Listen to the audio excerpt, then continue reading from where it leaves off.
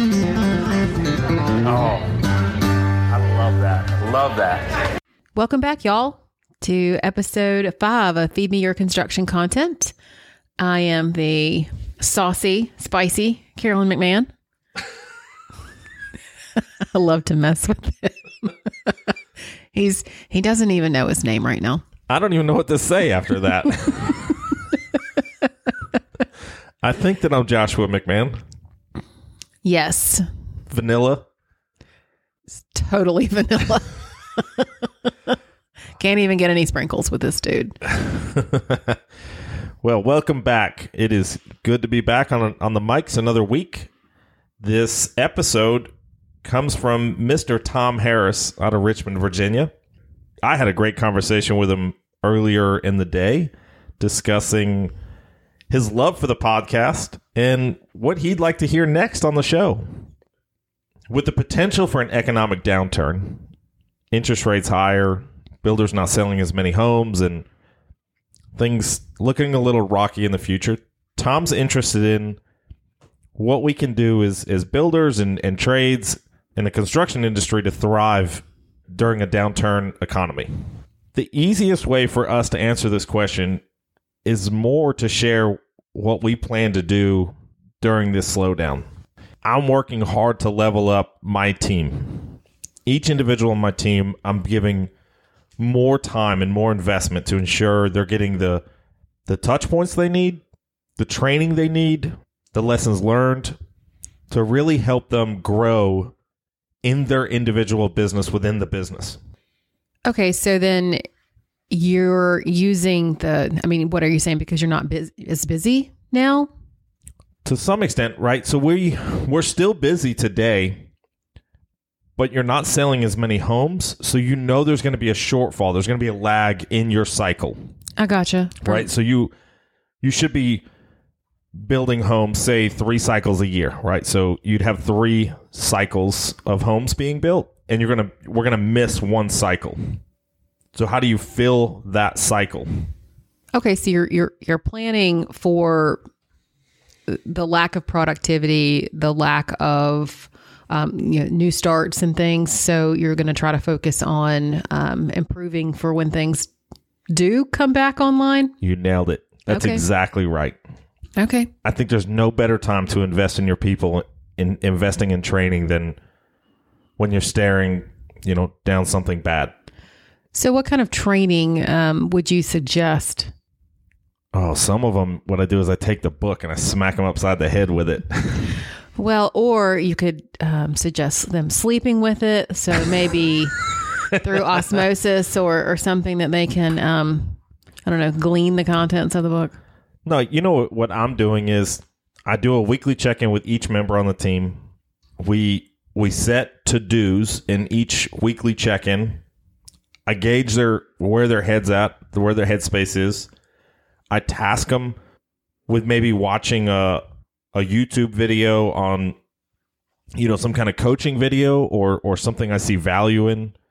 Over the last month, we've spent time really diving into their daily routine.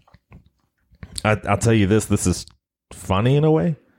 I convinced these guys to micromanage their own day into 15-minute increments.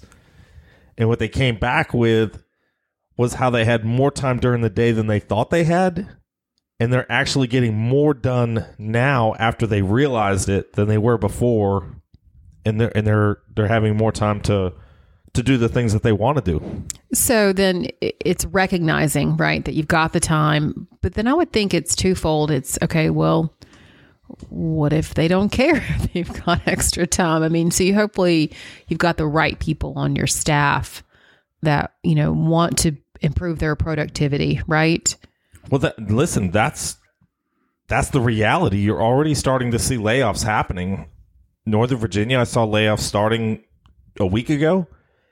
The reality is setting in. So that's where I say there's no better time than now to start investing in your team, to investing in yourself. So my approach to it is, hopefully we don't get to that point where we have to make those tough decisions, because there's no worse day than having to make that decision. If we did have to make that decision, I'd like to think that the the 1 to 3 months of time that we really invest in our people, that they get benefit from it. So if they did have to take a job somewhere else, that they land on their feet and they're rocking and rolling. Well, and, and maybe you can, bring them back. You can bring them back. We went through this, right, in 2007, 8, 9, 10. How it felt like forever. It was like a generation. It was ridiculous. Well, right. And, it's like you don't remember the pain. And I think everybody should remember what it felt like to see colleagues leave, businesses drop off. I mean, the reality is you lose a customer, you may lose the employee that was managing that account. It happened where I was. I've said on a previous episode that I was in that pool, kind of like, the company has to make a hard decision and it's either you or this guy. And, being stacked up against someone else, your attributes, your skills, whatever. And, thankfully, I was left standing, which, allowed me to be where I am today. So I'm grateful. I'm not so happy that the other guy lost his job, but he's doing great. He's doing good things now. But, it's funny to me because I felt it more years later, when all of it was going down, 2007, 8, 2011 was the worst fiscal year for me personally. And so it's like it happened, but it takes years to feel it, right? Your backlog depletes. Things are really slow. Josh and I talk about this and it, pisses me off to a point where when everything is great, it doesn't matter if you're throwing money all over the place, mistakes are being, made, no one cares.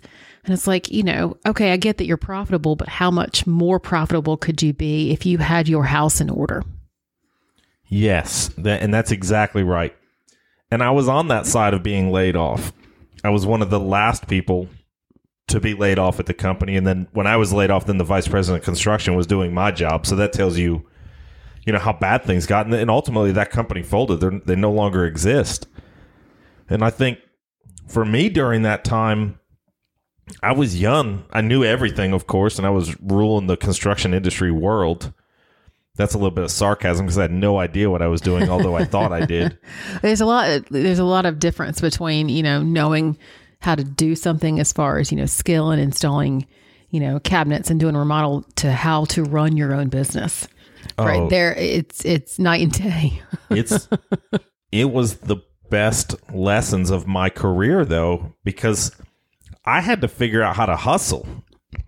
I was always hungry. That was never the problem, but I had to really learn how to hustle too.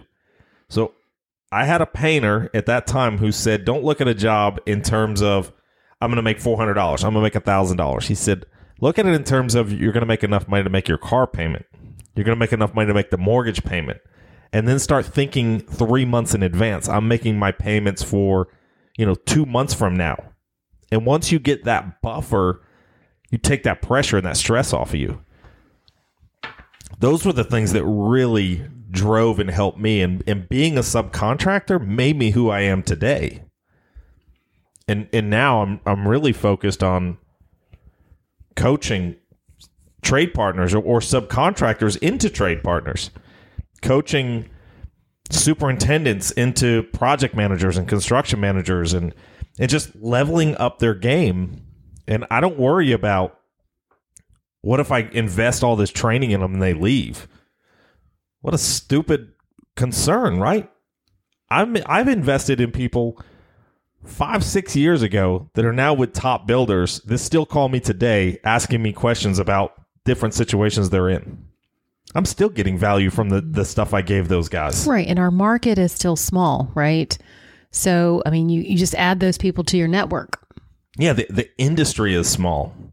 So it's not just our network of, Richmond, Virginia, but it's the entire construction industry is small. Like we have friends in our network that are in Pennsylvania, Washington State, Arizona. This industry is small and a lot of people are out there ready to help. And I want to go back. Like, I think the key to thriving in this downturn is leveling up your people. And sometimes we think of leveling up as I'm going to go upgrade. Like the NBA draft, we're going to go in the draft, and we're going to level up, and we're going to get this next kid or this next player that's been playing for 5 years, and we're going to snag them up. If it was that easy, recruiters wouldn't be out of a job. It is not that easy to go find people, and it's not that easy to find people that fit your culture. So then are you just trying to, work with what you got? Yes. Take what you have and make it better. And if you have people on your team, this is the best time, right? Because the people on your team who are hungry, humble, and smart, they're driven, they want to do more, they want to learn more. Those individuals sense the pressure of the market. They're jonesing for more information. They're going to learn, and they're going to grow with you, and they're going to help you get through this downturn. The people on the other side who are complacent, waiting for Friday, waiting to collect that paycheck, bad attitude, talking behind everybody's back. I resemble that, Josh. Oh, I didn't think you could hear me. The sauciness. Those individuals, I hate to say it, but... Well, they're not doing your business any favors, right? No, they're not doing you any favors, but it's also... It's hard to lay people off, but it becomes very easy when you're holding this sign or this billboard saying, hey, pick me, right? It's like, wake up. But I think it could also be seen in a different way. Maybe those folks who have not been tasked to do extra, right? And now is their chance. I work with folks who could do more, but aren't asked. Now, yes, they could ask for more work, for sure. But it's like, they're not empowered to, or say, you know what, I'm going to take this on and I'm going to, spearhead this project. I think it allows them then to be in the limelight a little bit. This is their opportunity to do that. What better time? Oh, this is the perfect time to raise your hand and ask for that other project. Ask what you can do to help. Well, yeah, because if you don't read the signs, you could be that person that unfortunately is riffed. It's never happened to me. It's happened to, some of my current coworkers who are thankfully back, at the business, but, it happened to them and it was terrible. And then you're thinking, gosh, I'm this, maybe not executive, but I'm this professional person. And now I'm delivering pizzas. Hats off to you for, hustling to get it done. I would do it. Josh and I would do it in a second. We've had 2 and 3 and 4 jobs before. And again, I think that's, character driven, right? To get it done. But when you say level up, I think it's an opportunity. Well, the leveling up, just to break it down a little further. So what am I doing to level up, right? Me personally. So I earned my master's degree in 2021. We'll pay it off. Go Tigers. That's right. So earned my master's degree in construction management. I read all of the time. More than just read, I'm able to apply what I'm learning in the books in real time, and I'm passing that along to the people around me to coach them up and give them those skills, and even coaching up my bosses, right? And this is not BS. He really does read all the time. Carolyn hates it when Amazon comes and my name's on it because she's trying to figure out what book I just bought. Like, Jesus, could you read the other 45 books that we have before you order a new one? So I do a lot of reading, which I was not a big reader growing up. So that's the irony of that. Yeah. Besides that, bathroom time reading, right? Yes. This is a PG podcast. It is, but come on, dudes, read on the toilet. He's got that was an uncomfortable pause. So what else am I doing? Coaching.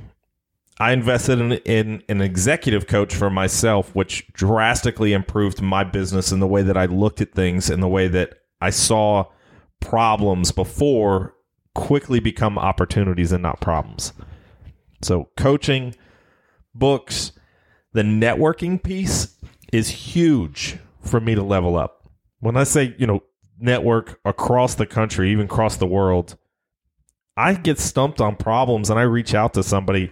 I mean, I've reached out to Brad in Pennsylvania and asked him questions on how to solve problems because of the positions he's held in the past.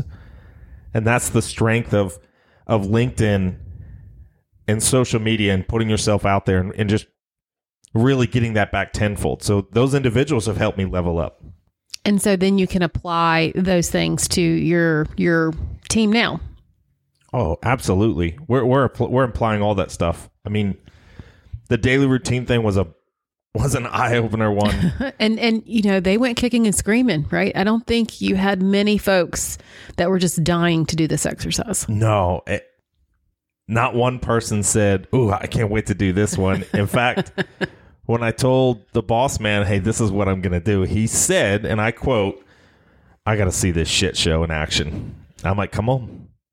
And he told me today, this is 4 weeks later, that to see the optimism in this team and how they're responding to some of the stuff I'm giving them is just taking his breath away. It's like we're just changing the way we do business. We're changing our entire brand. So then what is your advice for those that are, you know, leveling up this team, right? What do you do for those that aren't willing to be along for the ride?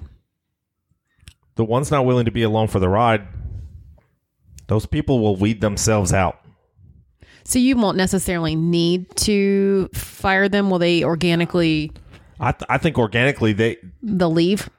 If you've got a 10-person team and 8 people are leveling up, raising their minimum standards, and they're producing at a higher level, their attitude is good, their morale is good, the culture's improving. The people who are not on board with that, they'll feel that pressure from their peers. I don't have to do anything. The boss doesn't have to do anything, right? Because positivity is contagious just as much as negativity and those other things. Sure. But that positivity far outweighs that negativity.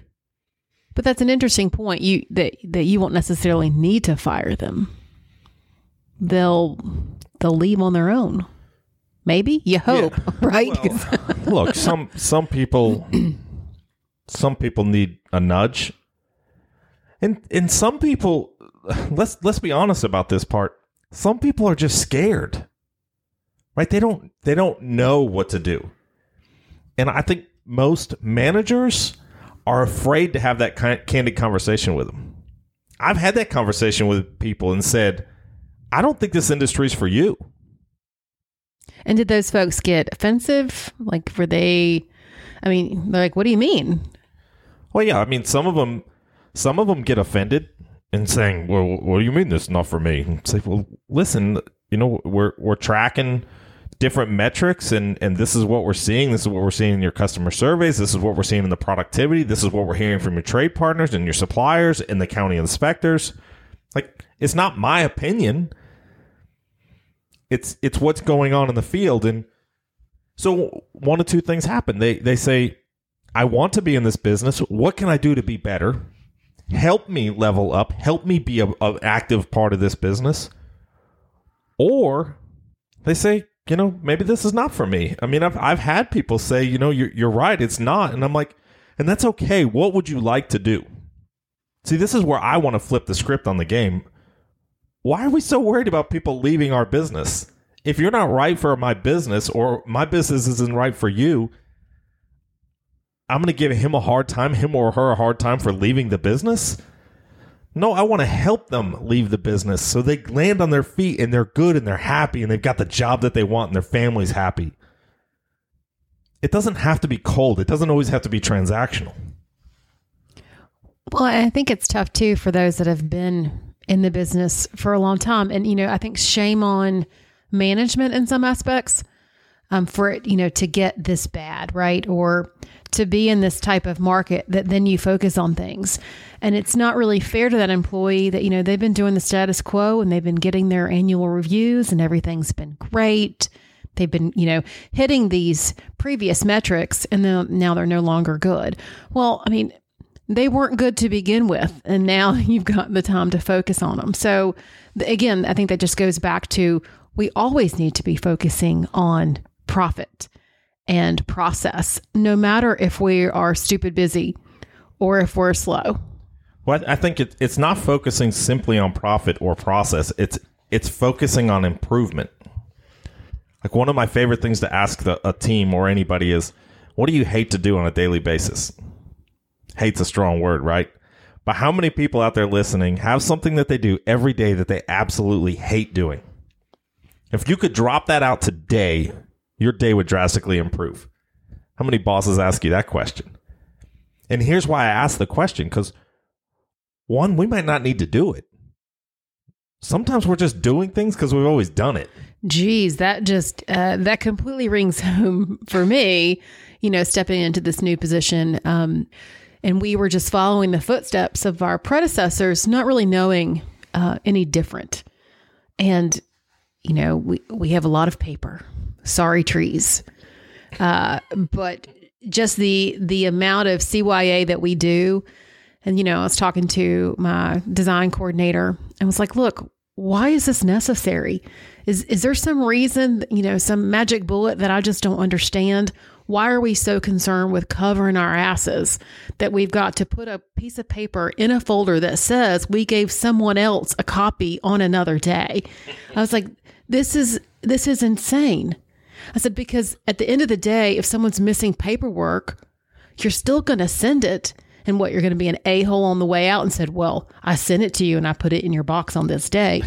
So, okay, great. You feel better about it. I still need the information. So it's like all of this wasted effort and just how amazing that feels. And actually, I just followed up with her today and I'm like, has this been helping? And she's like, it's this little bitty change. And it means so much that I don't have to do this. Oh, so you got rid of it. I got rid of it because I'm empowered to do it. Yeah, that's right. And so, and people, this is just about paperwork. But, talk about a waste of time. A waste of time, but your company was in a sense driving that individual away. Because what happens is that recruiter's lurking, right? And your people are lurking on LinkedIn, right? They're not sharing content or liking posts, but they're there. They're watching in the Luke Hills of the world and the Jenny Hayes and these recruiters. They're watching. And the moment they smell blood. Sorry, Luke. Sorry. They are pouncing. He just called you a shark. Listen, that's the game. And then people are surprised when their people leave. No, you knew they were leaving. You just didn't take time to pay attention to it. Ask your people what they can do to make it better. How do you improve the business? Because if you improve the business, you improve the profit. It's a byproduct. Profit is a byproduct of improving your process and your system and your people. I like it. I dig it. I think we touched on more than what we intended to. We've got some other points on how to thrive in a downturn, and we wanted to save that for upcoming episodes. But I wanted to recap. The most important thing for me right now is leveling up my people, leveling up myself, and improving who I am and how I come to the job every day. That's the most important thing right now today. Because my attitude and my passion is contagious when it's used correctly. And I can drive some trade partners and I can really pump up our customers when we need to. Right, because the reverse is also true, right? The reverse is not good. It's not good if you come to work, despondent and boohoo and woe is me. It catches on. Yes, very quickly. So for me, the podcast is a big deal because it forces us to put an outline together. It forces us to study. It forces us to think about what we want to talk about and put it out in the world. Reading the books drastically improves what I'm doing because then I can share more content with you. I can share that content with the team. I can share that content on LinkedIn for anyone who reads my chicken scratch. It's pretty bad, folks. It's bad. But I think if you catch somebody, right, in your audience and someone wants to listen, that's a win. It's a victory, I think. Just one person. That's the goal, right? My tagline on LinkedIn is focusing on 1% improvement every day. That's what I want to do. 1% improvement. So how can I make 1% improvement every day?